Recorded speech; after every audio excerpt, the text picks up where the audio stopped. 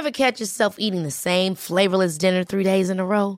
Dreaming of something better? Well, HelloFresh is your guilt-free dream come true, baby. It's me, Keke Palmer. Let's wake up those taste buds with hot, juicy pecan-crusted chicken or garlic butter shrimp scampi. Hello Fresh.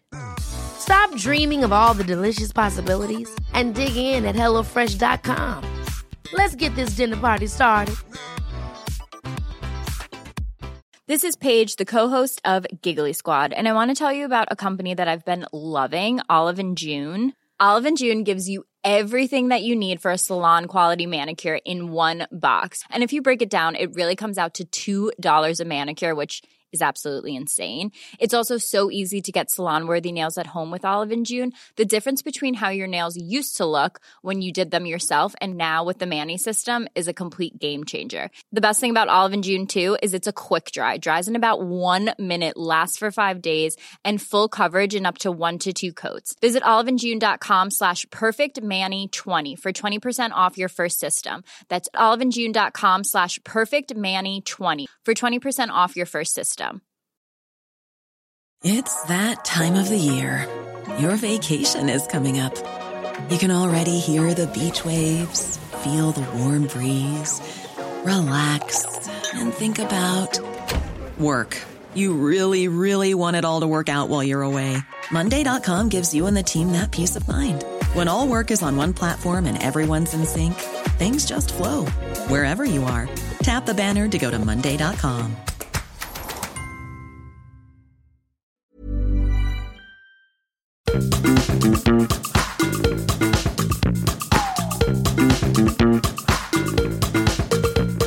This is Reasons to be Cheerful with Ed Miliband and Jeff Lloyd. Hello, how are you, cheeky? Cheeky?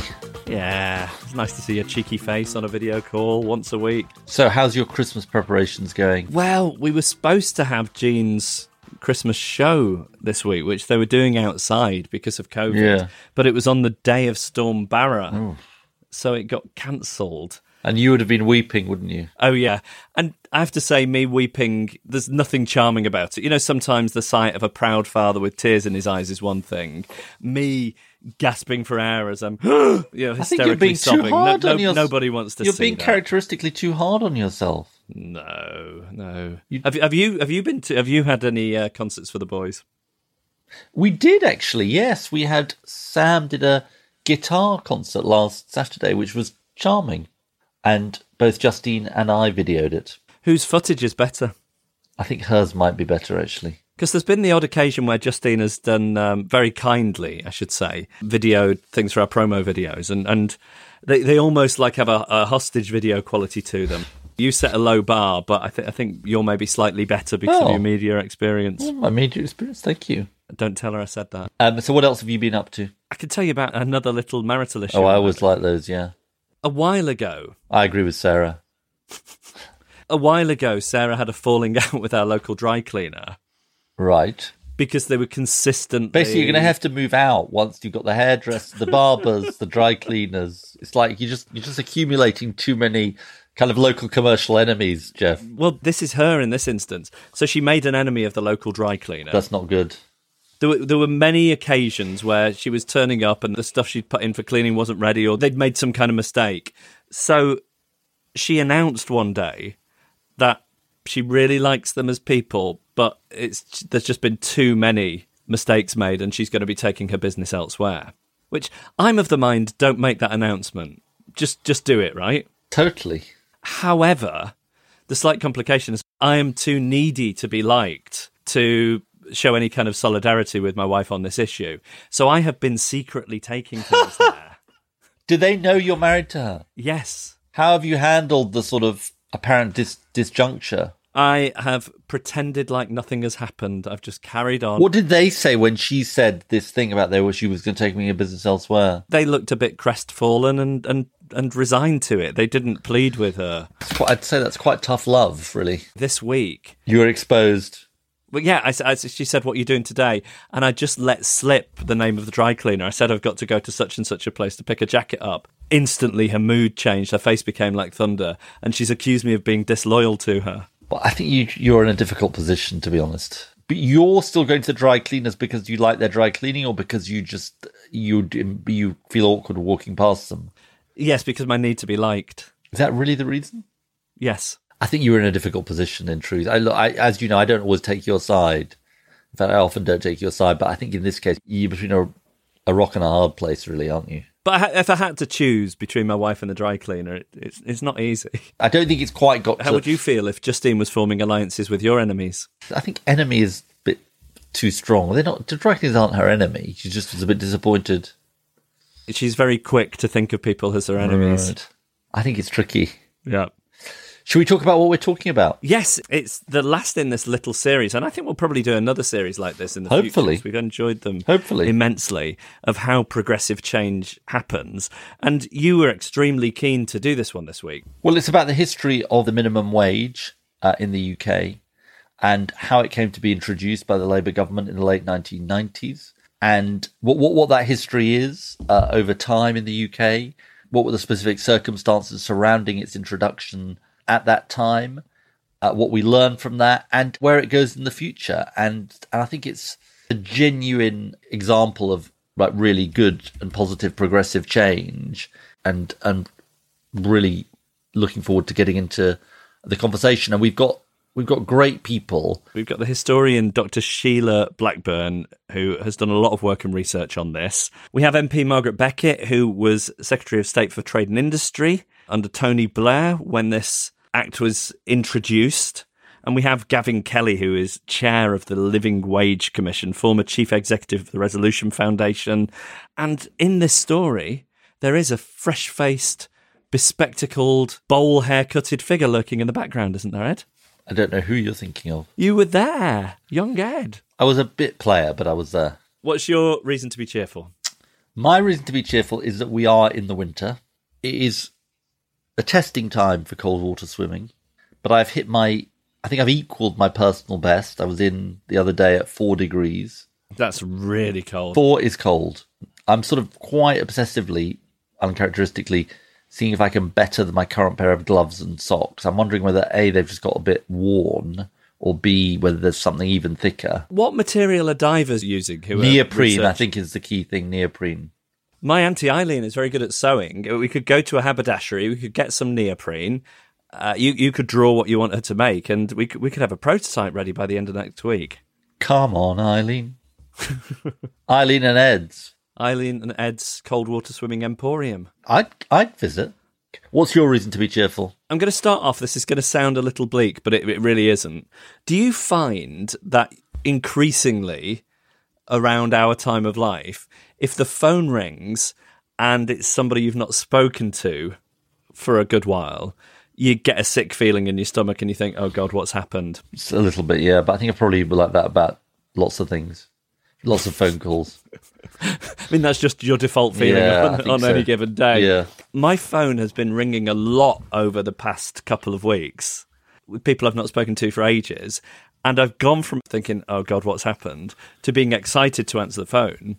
Because what I'm finding is people I haven't spoken to in ages are ringing me up because they want to talk about this Beatles documentary. People are watching it. Wow. And then they're getting so enthused by it. Wow. That they want to call me and ask me a bunch of questions. And it's my favourite topic of conversation, but generally nobody wants to talk about it. There I was thinking you were going to say people ringing up about our excellent First They Ignore You series on the podcast. That's great. Yeah, so if you ever get round to watching it, Ed, and if you want to call me, ask me some questions, and then even go and do a bit of karaoke, I'm hugely available. That sounds absolutely brilliant. You're listening to Reasons to be Cheerful with Ed Miliband and Jeff Lloyd. Well, for our guests, firstly, to help us understand what the labour market was like before a minimum wage and what events led to its introduction, we're joined by historian Dr. Sheila Blackburn, Honorary Senior Fellow at the University of Liverpool. Hello, Sheila. Hello. We are also delighted to be joined by, I think, like one a legend, I would say. A legend. She is a legend. I rarely get starstruck on this podcast, but I do feel a little bit at You're this right point. to feel starstruck. Yeah. It's MP Margaret Beckett, who served as Secretary of State for Trade and Industry under Tony Blair from 1997 and Shadow Secretary of State for Trade and Industry before that. Of course, Margaret has had a long and illustrious career, and we could spend a whole hour listing her various roles, but those are the ones specific to the conversation. Hello, Margaret. Hello. And we're also joined by Gavin Kelly, who is Chair of the Living Wage Commission and former Chief Executive of the Resolution Foundation, which is a think tank on improving living standards, who's joining us to talk about where the living wage conversation goes from here. Hello. Sheila, let's start with you. Now, I do know that the minimum wage and the living wage and the real living wage are all distinct things, but just for simplicity, we're going to start by bundling them together into one concept. And could you give us a bit of background on the idea of there being kind of a government-regulated pay floor? How far back historically do we have to go to find the origins of this? 1909, basically, with the new Liberal Reform Trade Boards Act. It's a very tentative measure. It brought in low pay mechanisms for 4 very small trades. The idea was to set a standard below which workers couldn't live and labour, but Winston Churchill, who was actually at the Board of Trade, who was really in charge of the legislation, did want a national minimum wage of 30 shillings a week. That's £1.50 in present day terms. But Labour Party pioneers and supporters of low pay were horrified by this because it would encompass 30% of the workforce. Britain was a low-waged economy. So supporters of legal control of low pay at that time, very similar to today with the Low Pay Commission, wanted compromise, a small experiment, something that would be able to be increased in the future. Sheila, just explain the labour movement. Just say a little bit more, just for our listeners, because they'll be quite surprised to hear that. What was the worries of the labour movement? Labour movement was divided, but of course the Labour Party is a very small pressure group at this time. It's really only 29 MPs. It has to form coalitions with New Liberals and also with quite right-wing Conservatives to get something through. This is quite an important piece of legislation. Labour movements accepted factory legislation, it's accepted legal control of hours, but low pay is a very different experiment. And in order to get the legislation through, Labour also had to gain the support of tariff reformers. Some of these are quite right-wing, like Lord Milner, Fabian Ware, editor of the Morning Post, which later went on to become the Daily Telegraph, and also to swing the media, getting the support of the Daily News, which was owned by George Cadbury, the chocolate manufacturer. But of course, Labour at this point, it's the old story as well, doesn't have a lot of money. So it's very much needing support from charities, the National Anti-Sweating League, which again is a broad coalition to propagandise about sweated labour. And also the Labour Party has the problem, it doesn't want to upset trade unions. And this has always been a thorny issue with a national minimum wage. Trade unions see a national minimum wage at certain stages as not keeping the prized pay differential between the low-skilled and the skilled. Those who've gone through an apprenticeship, bought their own tools.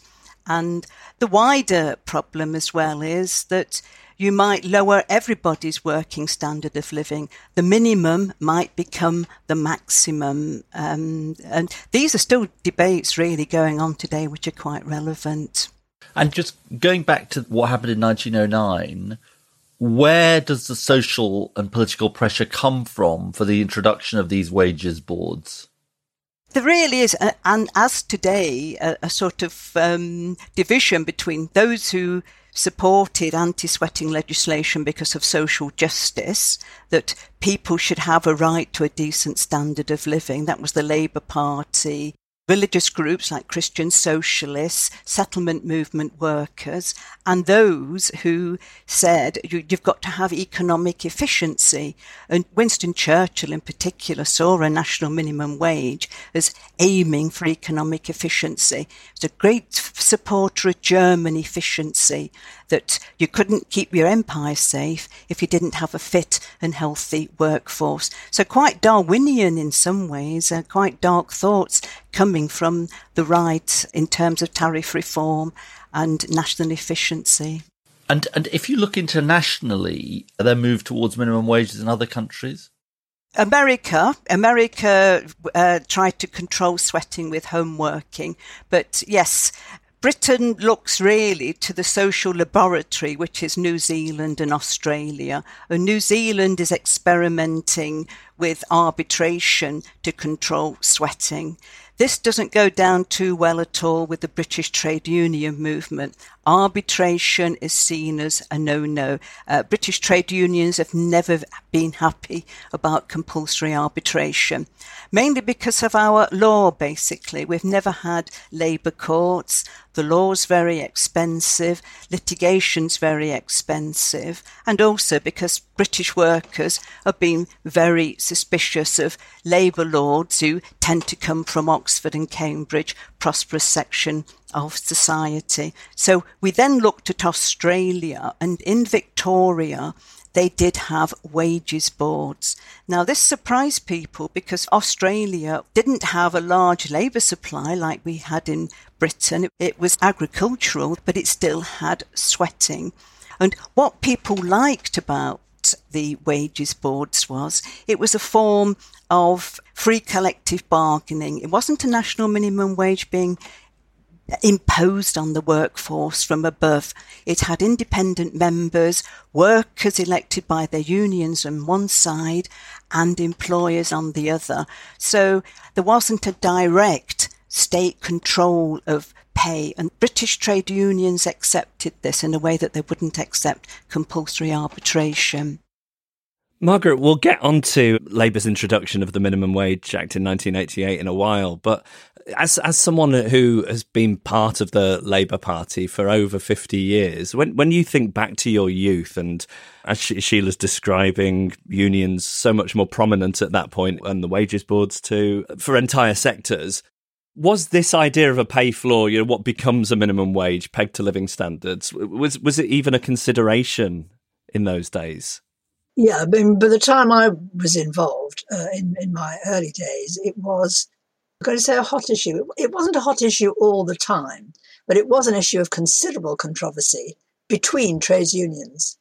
By then, NUPE, which is now Unison, had become absolutely advocates of a minimum wage, but it was absolutely opposed by a number of the other unions, including my own union, the then Transport and General Workers Union, and particularly unions like the Amalgamated Engineering Union. As Sheila says, you had to be a skilled person to be a member of the AEU, and they were absolutely adamantly against the idea, and it remained very controversial in the trade union movement until very close, actually, to the legislation being enacted. And what were those objections? The whole feeling in the trades union movement had always been free collective bargaining should be exactly that. It should be free. It should not be monitored or directed in any way, controlled by the state, even though it was supposed to be in a beneficial way. So what would people have said about low-paid workers who fell between the cracks of union representation then? They should join a union. Right. And their union should be more effective on their behalf. The other point, just to add to Margaret's as well, public sector workers weren't included in trade boards or wages councils. They were outside. And they were outside because it was thought the state and local government should be good employers, but incomes policies meant that public sector workers' wages were also being held back. Sheila, talk to us then about your view of the sort of timeline of post-war Britain and what leads up to the introduction of the minimum wage. Trade boards were expanded in 1918, and they were then really set up for industries which had no collective bargaining. We got rid of the whole idea of sweating, that these were workers who were completely helpless. So 1918 was seen as a massive step forward. And then after the Second World War, wages councils became the new name for trade boards to get rid of the sweated image entirely, a completely different name. And catering was brought in. That had never been seen as an industry before. So catering workers were brought in 1944. And by 1951, Ernie Bevan, who argued for wages councils, when he died, there were actually 60 wages councils, covering 3.5. And he'd been the Minister of Labour, correct? Yes, that's in the right. Labour government. Yeah. After the Second World War, and that encompassed the height of wages council workers, 3.5 million, and there were quite close calls on a national minimum wage, but again, he argued for differentials. It was better to have wages councils. A national minimum wage was a bit continental, not part of British trade union relations. So we got landed in some ways with wages councils when other countries like France, America, implementing full-blown minimum wages. But once you expanded the wages council system after the Second World War, there was a real dilemma for reformers. If we implement a national minimum wage, do we get rid of wages councils? Can the two coexist together? But that question was solved, of course, because Margaret Thatcher and the New Right took young workers out of wages councils in 1986, and then John Major abolished them in 1993. So the path is now clear for the Labour Party and reformers to say, this is a national disgrace, with the International Labour Organization saying, how can a modern industrial country stand on a reputation with no legal control of low pay whatsoever? But the CBI was actually quite hostile to the removal of wages councils. It said it would leave the way open for the Labour Party to bring in a national minimum wage. And it turned out they were right. Yes. Well, this leads us in perfectly, Margaret. That timeline of events that Sheila's just laid out, is that the explanation of how this was able to become policy for Labour in opposition? I think that's probably right. I wasn't heavily involved with it at that time. It was handled by the employment team, and it was Tony who decided that it ought to be placed in the Department of Trade and Industry rather than in employment, because he wanted it to be seen as part of modernising and an efficient approach to the economy and to British business, and that it was a concern of business, not just a sort of social policy. But all the background work was done by, as I understand it, by Ian McCartney and a whole team of people from the Low Pay Commission and so on. But the mood in the party, the acceptance of the idea, came over a period of years and was preceded, I think I'm right in saying, by acceptance by the TUC. The other thing that changed was the reaction, the public reaction to the perceived scandal of people who actually, because of the lack of controls and lack of ability of trade unions to represent them, were on less than £1 an hour. And that became a public scandal. So the public mood changed against the background of the overall movement in the economy. And then that brought about a change in the trade union movement and in the Labour Party. And it been on your desk at Trade and Industry, it's an attempt to not scare the horses of business then? Yes, a mixture of that. Because, of course, there was quite a hysterical campaign from the Conservatives and from some people in British business who supported them, saying it would cost 2 million jobs and all sorts of nonsense. So have it handled as a matter of economic prosperity and success, rather than simply as a matter of social justice, then it's placing it in a different context and it's more likely to be accepted, which, of course, it was. Margaret, what are your sort of memories of the process of arguing for this. I think a lot of our listeners will find it hard to believe that it was controversial, but it was highly controversial, wasn't it? Yes, it was. We had this policy process which was very much looking to the future. And part of it was that we had an economic policy commission where John Smith, as Shadow Chancellor, said social justice and economic prosperity and economic efficiency go hand in hand. They're two sides of the same coin. Historically, that had tended to be seen, not least in the labour movement, that you have one or the other. You're either fair to people and you're socially just and you try to help the least well-off, the most vulnerable, or you have economic efficiency, but you can't have the two together. And this is the 87 to 92 period, just for our listeners, yeah. And so all of those discussions were going on around a whole range of issues about the handling of the economy. And so it was John, who as Shadow Chancellor, first accepted the principle of the national minimum wage, which, by the way, was not popular with everybody in the Shadow Cabinet, even. Right. For some of the reasons we've discussed? Well, yes. Well, basically, because, are we sure this isn't going to damage economic efficiency?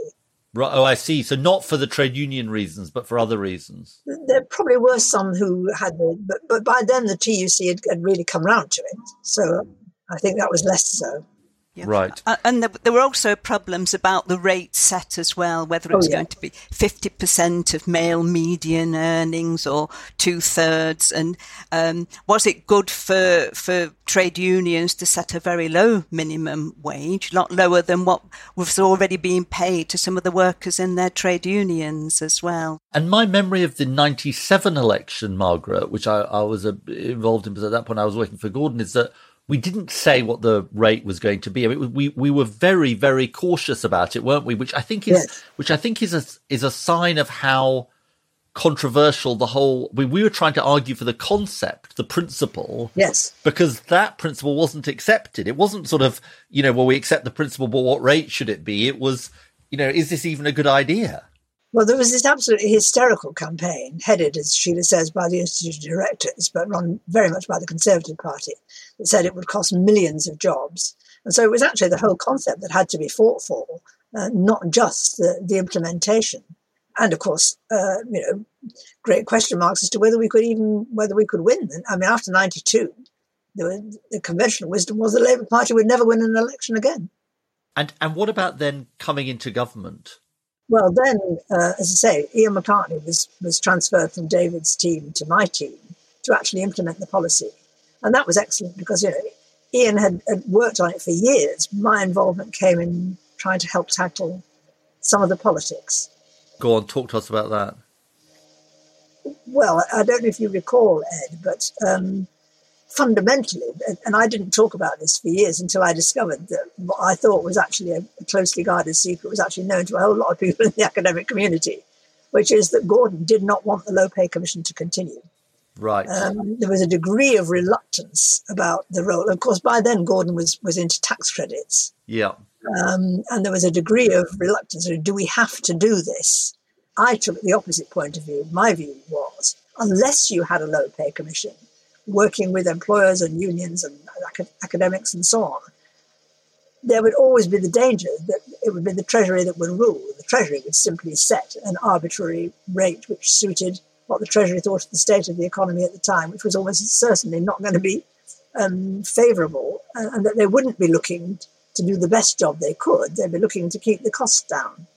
And so my view was that it was essential for the Low Pay Commission to continue. There was a huge, huge fight about it, and a lot of very unpleasant media coverage in which I took no part whatsoever, except being a victim of a large part of it. Do you remember identifying any brilliant young minds on Gordon's team? Oh, God. Who you were able to befriend as an ally in all this? But hang on, I think the argument, Margaret, I'm not going to be defensive here. I don't think I was involved in these arguments, but I was doing other things. But the argument was less about whether there was a minimum wage, to be fair to Gordon. It was more about the whether the rate would be set by the government, but with continuing recommendations from the Low Pay Commission. Is that right? Well, some of that, but no. I mean, actually, the fundamental thing was that Gordon didn't want the Low Pay Commission to continue. Right. He thought that sort of leave it to me, and when we're working. That doesn't sound like Gordon at all. And also, there was one issue, to be fair, which was whether or not you needed to have a youth rate. And the advice I was getting from my economic advisors was that you did not need a youth rate. But Gordon was determined. That was one area he thought of potentially genuine vulnerability. I mean, okay, in the interest of full disclosure, I was not involved in it, but I do remember the arguments about the youth rate. There was a big meeting at number 10, which was forthright. Because I remember Tony asking me, if there isn't really any need for a youth rate, why do you think Gordon is insisting on it? And I said something like, I don't know, I suspect it's some kind of macho thing that he has to win something out of this, which was not the kind of thing that people customarily said in number 10 to Tony and Gordon. To be fair to Gordon, the arguments were really still about these economic questions, weren't they? Was it going to cost jobs? Was it not going to cost? Ever catch yourself eating the same flavorless dinner 3 days in a row?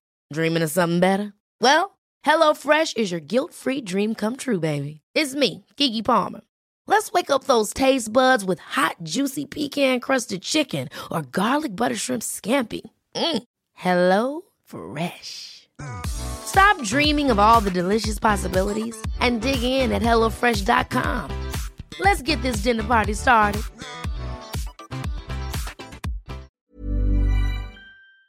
Jobs. Gavin, were you, forgive my bad memory here, were you, what were you doing at this point? I was just starting work at Downing Street as the most junior bod in the policy unit, right. I think, at that stage. But my reflections and memories of that period were kind of, first of all, like the 2 million job threat, if you like, was a really big deal. I mean, it just feels bizarre. It really does feel bizarre now, but that was just like a big thing that had hung around through the 90s. So there was trepidation. That's one memory. The second thing is, at that time, and it's really interesting how it was the minimum wage was talked about at the beginning compared to how we talk about it today.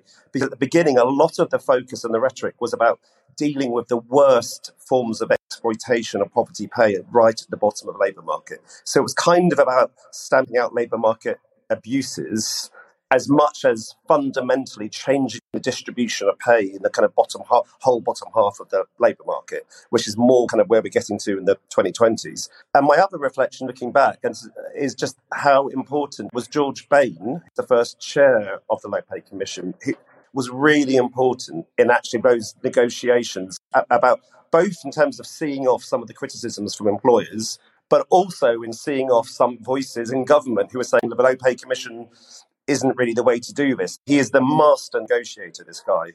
And he played, when in the story of how we came to have a decent wage law in this country, he deserves his own chapter. You're 100% right. A great guy, brilliant, had all the arguments at his fingertips, had the academic credentials, and just as a human being, very kind of reassuring.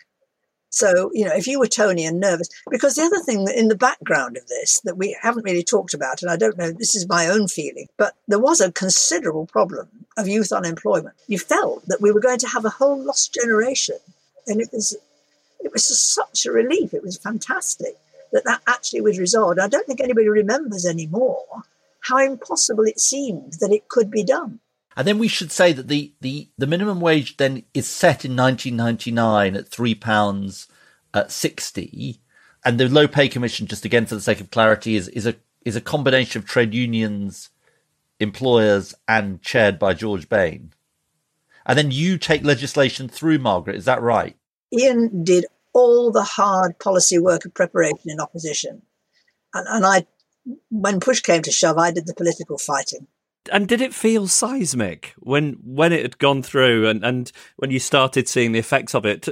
Talk to us about when you started realising what an effect this was having on people and on the country. There are two things I would pick out as to where it felt seismic. One was making the statement in the House, for which I think Tony was present, which was unusual. And somebody, I forget who, probably John Redwood, because he was my opposite number, saying sort of, oh, but you failed, you've lost your battle, sort of thing. And I remember saying, look, to me, what matters is there's going to be a national minimum wage. And that, to me, is an enormous achievement. And that's what really matters. And the details, are a bit neither here nor there. And it was quite a thing in the House. That was one of the moments that really kind of I felt. And the other one, funnily enough, was when it actually came in, which was quite a long time later. And the driver I had at the time, a lovely man called Ian Owens, in fact, we got his Christmas card yesterday, said to me, we've got a family friend, a woman. She's been on very low pay. And now you've brought the minimum wage in. She's getting an extra £100 a month. And it has transformed her life. And that's what you come into politics for.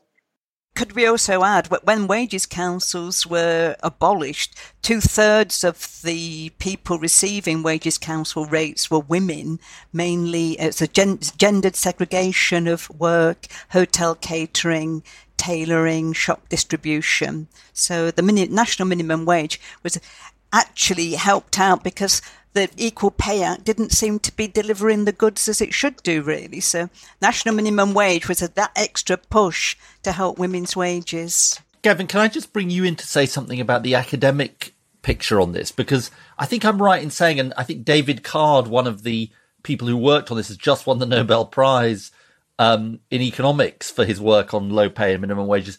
There was, in the background, there was quite a sharp turn of academic thinking about minimum wages and whether they really cost jobs. Is that right?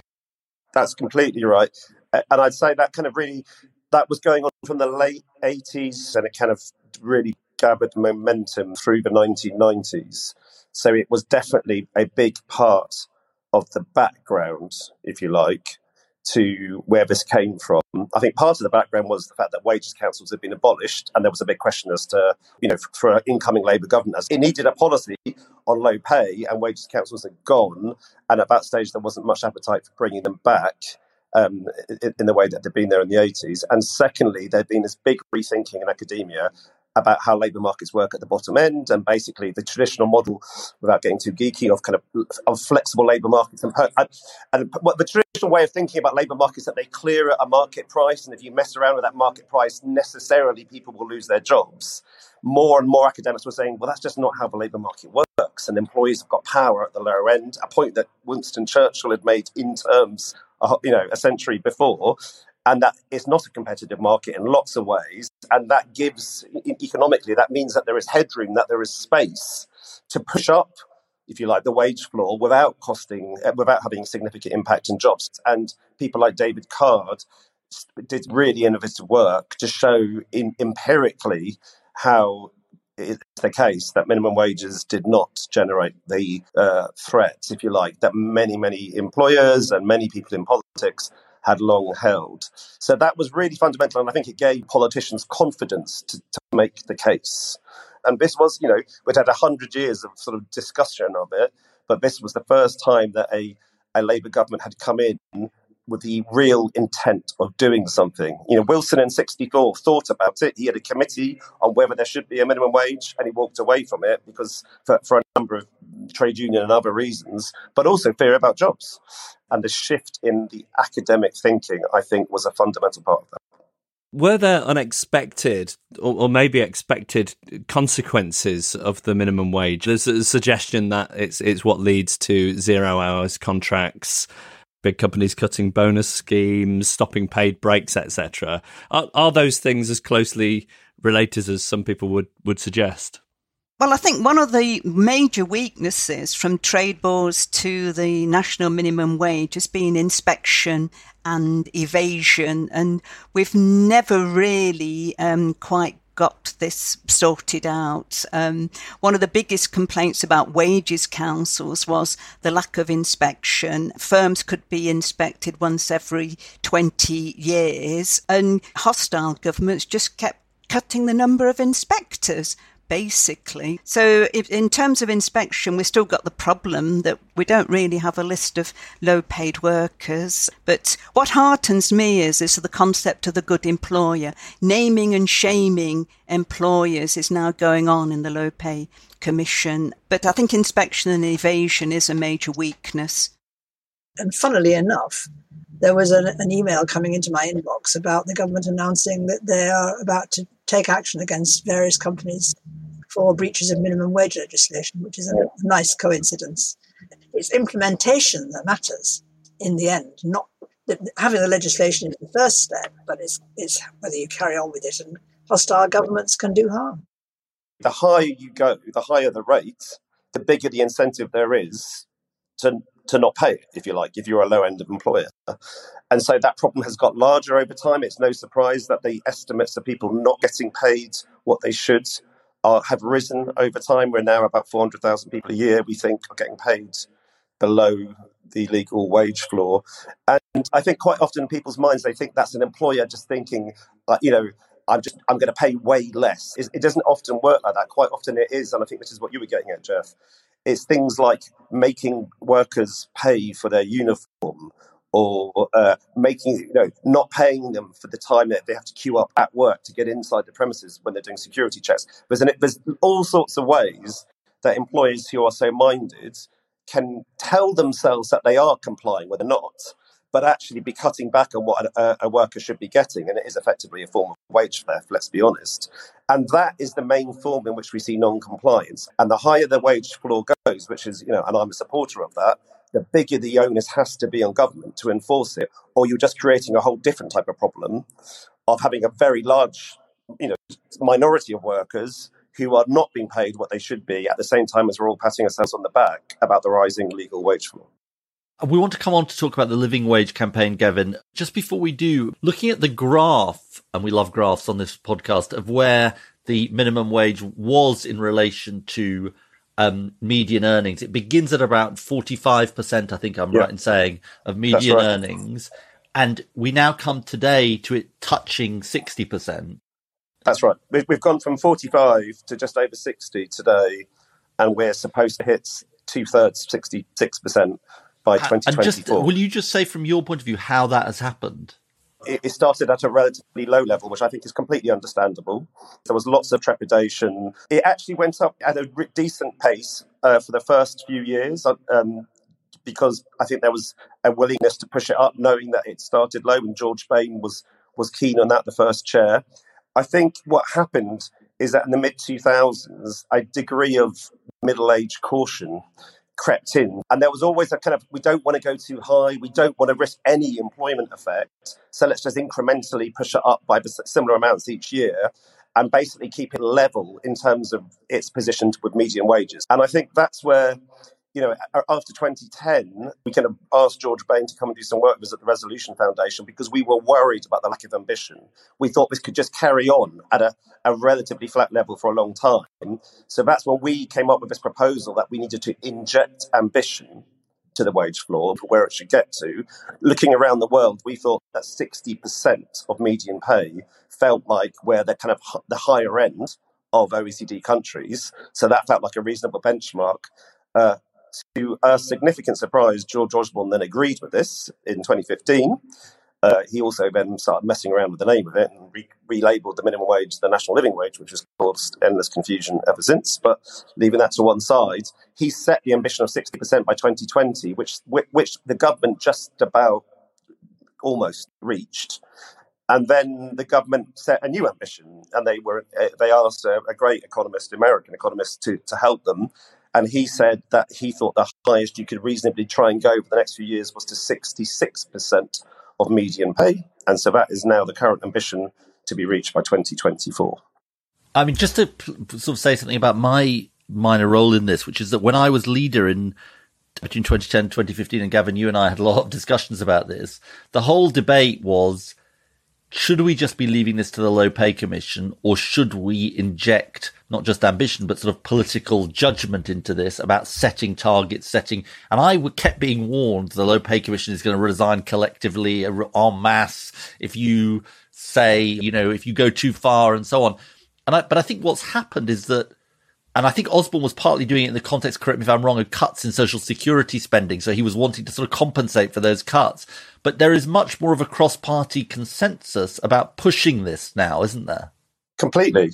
There is a cross-party consensus. And first of all, that's an incredibly positive thing, right? I mean, I just think, there's lots of things, lots of problems in our country, God knows. But the fact that we're not at war with each other across different sides of politics about whether there should be a minimum wage and about pushing it up. Some people want to go further, and that's right and proper, and that's a good debate to have. But it's really positive that we've got that. But let's be clear about why we've got it. We've got it because decades and decades of scaremongering about the impact of having a minimum wage have categorically been proven to be scaremongering and wrong. Sometimes it takes countries a while to realise things, and we've realised that now. So that's the big reason. It's also become incredibly popular. I mean, no political party trying to, garner support would oppose this because it's so popular. I think it's also the case that we've had wage stagnation over the last decade, and governments have been casting around looking for levers to try and do stuff on pay. And we have, the minimum wage is clearly one of those. And I think there was also, as you've intimated, Ed, a desire for some cover, if you like, for some welfare cuts to appear to offset some of that. So now the only discussion is how high can you go and how fast can you get there? Gavin, talk to us about your role around the living wage, because I don't think we've actually explained to people the difference between the living wage, the real living wage, which is what you have a role in, the national living wage, which is what the government called their minimum wage for the, is it the over 20? Yeah, it's currently over 23. It was over 25s. Just explain that distinction. Should this all be the same thing if the minimum wage is doing its job properly? So the minimum wage is basically set by kind of academic experts and employers and trade unions working out how high do we think we could go without costing jobs. The impact on employment, potentially, is at the heart of the decision. The real living wage is not, we're not sat there. So I chaired something called the Living Wage Commission, which is a group of people that set the UK real living wage and it sets the London living wage. We've been doing it for 6 years now. We don't sit discussing whether or not if this will have an employment effect. This is a benchmark which we work out, which basically is how much do you need to earn to be able to live a minimum but decent standard of living in this country as defined by members of the British public. Okay, so there's a kind of process of working out what different types of families, because it will vary depending on whether you've got kids and so on, what different the goods and services you need to be able to afford to live a minimum but acceptable kind of lifestyle in this country in 2021. And then we come in at that point and basically work out what that means. We cost up that basket of goods and services and then translate it into hourly pay rates, okay, taking account of things like government support. There's a different rate for London, which is £11.05 now, or the UK, which is £9.90. And that has gone from being a tiny campaign 20 years ago, which no one paid at the beginning, to now there's, last time I looked, there's 9,200 employers, more than half the FTSE are signed up. And we think our estimate is about 300,000 workers are directly paid the real living wage, and there'll be lots of other people who benefit from it because lots of employers don't sign up to it, but they sort of follow it without formally signing up to it. So it's become part of the landscape of pay in this country. And what does it say that employers sign up for this voluntarily? Obviously, it makes them more competitive in terms of attracting people as employers. But what does it say about the need or lack of for legislation on it? Well, there's a combination of motives. Partly, there's good employers who want to do the right thing and they want to use it as a signal to keep people. And there's really good evidence on retention. This is an expensive country to live in, particularly in some of its big cities. And it's quite hard to force every employer in the country to pay a level that allows people to live in the most expensive parts of the country and live a decent life. That's quite a hard thing to do. I think there really is an interesting question as, like, if you cast forward, how high can you go with the legal wage floor? Because we want everyone to get paid, as much as they possibly can without something terrible happening in the economy. And so I think there is a question going forward about what the gap will be. There's two other questions, or maybe there's three other questions that I'd quite like us to cover. The first is on this thing about sectors, whether there's a case for sort of wages councils, boards, institutions over and above a legal minimum. So my own view is that the minimum wage has got further to go, but I also think there's a risk in this country that we conflate doing okay on the minimum wage with doing okay with labour standards in insecure employment sectors.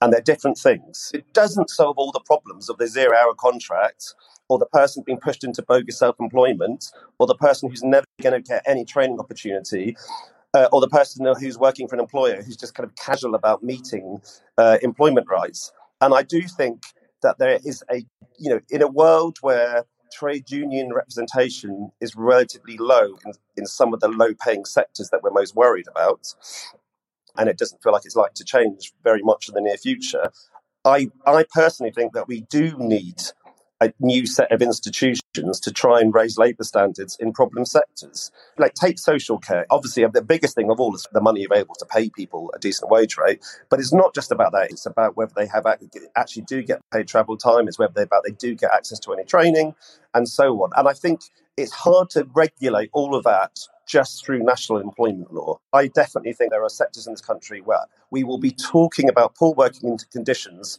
for decades to come unless we try out new institutional answers. There is a sort of paradox, isn't there, which is that we've had this great success on the minimum wage in terms of its introduction, its increase, but we also have had the worst squeeze on living standards of any decade since goodness knows when, and we've got a very high percentage of the people who are in poverty are people in work. How do we explain this apparent sort of paradox here? I mean, it's obviously not because of the minimum wage. I guess the answer is it would have been worse. It's not guessing. Categorically, it would have been far worse. Whatever we might think about working poverty and so on, wages at the bottom have been rising faster than wages in the middle for the last 10 years. The gap between the middle and the bottom has shrunk to a significant degree. That is not an accident. That is what setting your minimum wage relative to the medium and pushing it up. That's what it does. It's compressing the bottom half of the wage distribution. But why are more people in working poverty then than before? Well, because costs have gone up a huge amount. And to be honest, what really drives working poverty has got a lot to do with social security. And the minimum wage is not an answer to having a threadbare social security system. There are lots and lots of households who will never be able to work or work enough hours to actually get themselves out of poverty. And the idea that you can just solve that by having a decent wage floor is categorically wrong. You need both. They complement each other. And look, finally then, we're in the learning lessons business on this podcast. And the reason we've been doing this series on progressive change, and this is a really inspiring example, is to try and sort of learn lessons for the future. What are the wider lessons we should learn more generally about sort of political change and how progress happens from these examples? Sheila?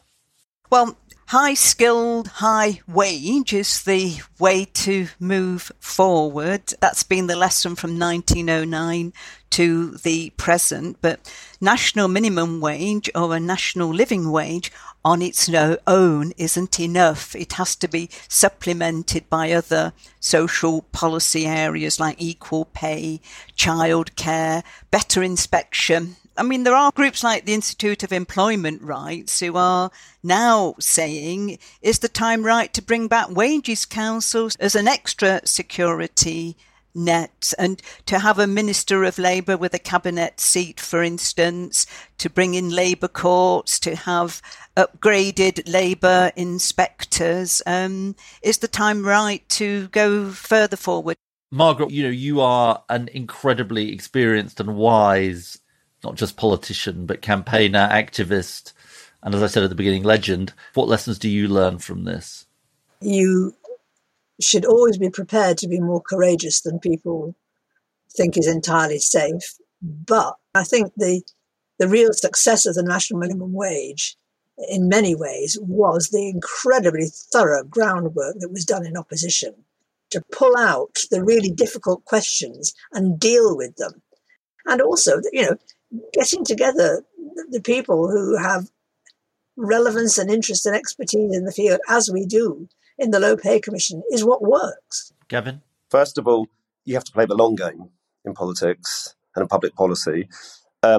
Rodney Bickerstaff didn't give up in the 80s because it hadn't happened in 70 years. He fought the long fight. Rodney Bickerstaff, who was the General Secretary of NUPE, I think, in the 80s. He was. Yeah. And we wouldn't have a minimum wage if it wasn't for him, in my view. He absolutely swung the argument within the trade union movement through relentless persuasion and argument. So I think playing the long game, I think using, as Margaret says, using evidence and research to bolster your arguments. I think civic energy, grassroots energy. I think the Living Wage campaign has been a really important factor in keeping the pressure on for the legal minimum. No party can now turn away from that, and part of that's because of the bottom-up pressure. Political leadership, has been vital. Whether it's Rodney Bickerstaff, whether it's John Smith, whether it's Margaret, there's all sorts of people who have led to us being where we are today. And I do think political consensus is really important. This didn't get ditched in 2010. It's not going to get ditched after the next election, no matter who wins it. And different parties will find different ways of talking about it, and some of them will want to mess about of it sometimes. But fundamentally, they're not going to get rid of it, and they're going to build on it. This is a feature of our country for the foreseeable future. And I think the minimum wage is a lesson in the benefit of building a significant political consensus. I was going to say two quick things. The first one is, it sounds immodest and I apologise. I won a lot of battles in Whitehall. Every argument I ever won with Gordon was because the evidence was on my side, and Gordon would always accept the evidence in the end. And the second thing I was going to say is, when people say to me, what do you think is probably your biggest achievement? I say, well, it must be the national minimum wage, the contribution that I made to it, which is only a small part, because everybody claims credit for it. Success has many fathers and mothers. Peter Mandelson, Gordon, the politics is littered with people who say the national minimum wage was down to them. There's the proof that it worked, and that it's quite the legacy. Thank you so much. It's been a brilliant conversation. Sheila Blackburn, Margaret Beckett, Gavin Kelly, thank you for taking the time to talk to us. Thank you. Well, that was an inspiring conversation, wasn't it? Yeah, I loved it, and I'm a sucker for New Labour history. Right. I wasn't still doing that kind of work by 1997, 1998, but in the run-up to that, I was doing a lot of kind of low-paid jobs where, all right, I was young, but it was pretty common to be paid £1 or £1.50 an hour. It's unbelievable, isn't it, now? Yeah, it is, and I had friends and family in the same position, and it was this weird period as well where the power of the unions had waned. So if you were doing certain type of work, like if you were my mum working as a nurse, then that you still had that union protection, but there are a lot of jobs which didn't have that. And I feel like the minimum wage, when it was introduced as an idea, was really exciting and changed a lot of people's lives.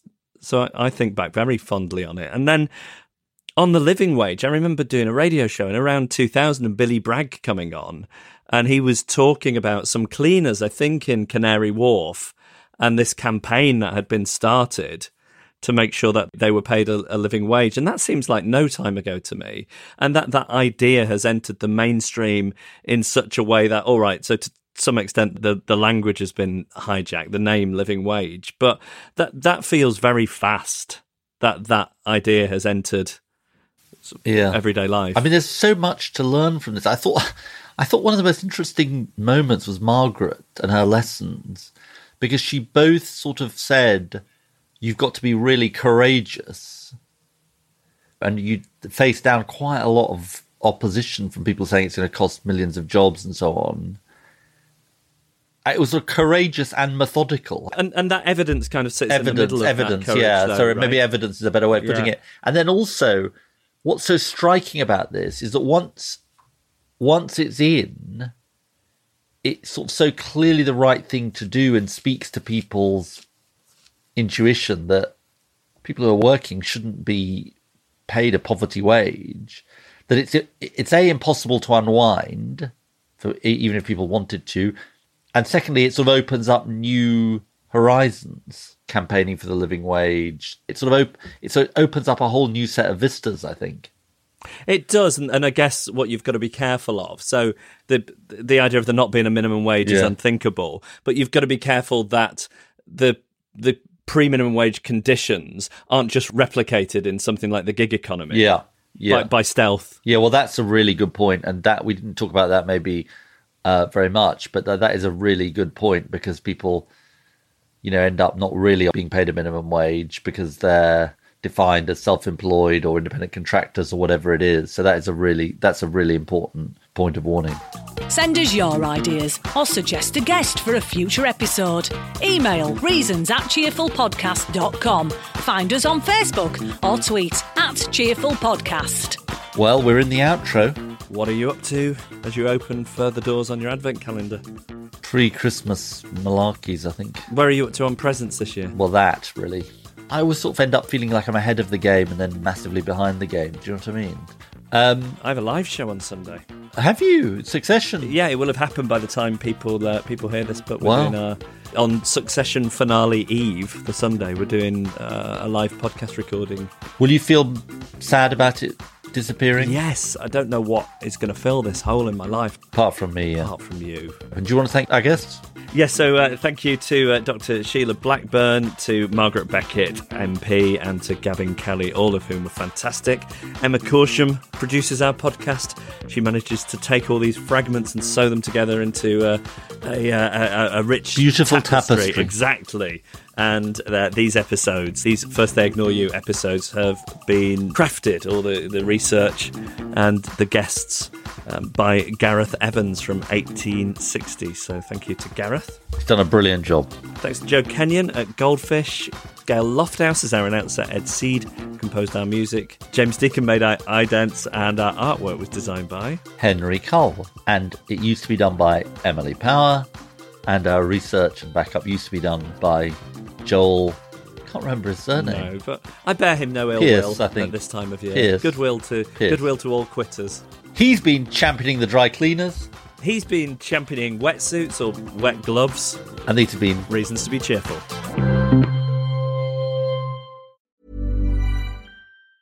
Ever catch yourself eating the same flavorless dinner 3 days in a row? Dreaming of something better? Well, HelloFresh is your guilt-free dream come true, baby. It's me, Keke Palmer. Let's wake up those taste buds with hot, juicy pecan-crusted chicken or garlic butter shrimp scampi. Hello Fresh. Stop dreaming of all the delicious possibilities and dig in at HelloFresh.com. Let's get this dinner party started.